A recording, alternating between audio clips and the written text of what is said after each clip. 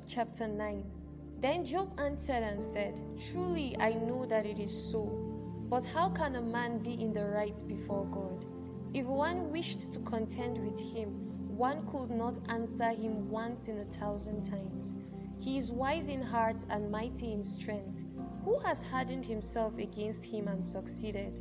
He who removes mountains and they know it not, when he overturns them in his anger, who shakes the earth out of its place, and its pillars tremble, who commands the sun and it does not rise, who seals up the stars, who alone stretched out the heavens and trampled the waves of the sea, who made the bear and Orion, the Pleiades and the chambers of the south, who does great things beyond searching out, and marvelous things beyond number.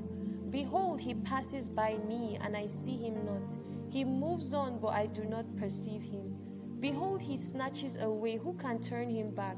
Who will say to him, What are you doing? God will not turn back his anger. Beneath him bowed the helpers of Rahab. How then can I answer him, choosing my words with him? Though I am in the right, I cannot answer him.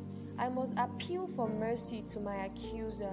If I summoned him and he answered me, I will not believe that he was listening to my voice. For he crushes me with a tempest and multiplies my wounds without cause. He will not let me get my breath, but fills me with bitterness.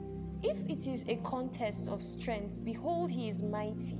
If it is a matter of justice, who can summon him? Though I am in the right, my own mouth will condemn me. Though I am blameless, he would prove me perverse. I am blameless, I regard not myself, I loathe my life. It is all one, therefore I say, he destroys both the blameless and the wicked. When disaster brings sudden death, he mocks at the calamity of the innocent. The earth is given into the hand of the wicked. He covers the face of its judges. If it is not he, who then is it? My days are swifter than a runner. They flee away, they see no good.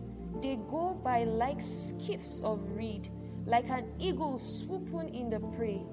If I say I will forget my complaint, I will put off my sad face and be of good cheer.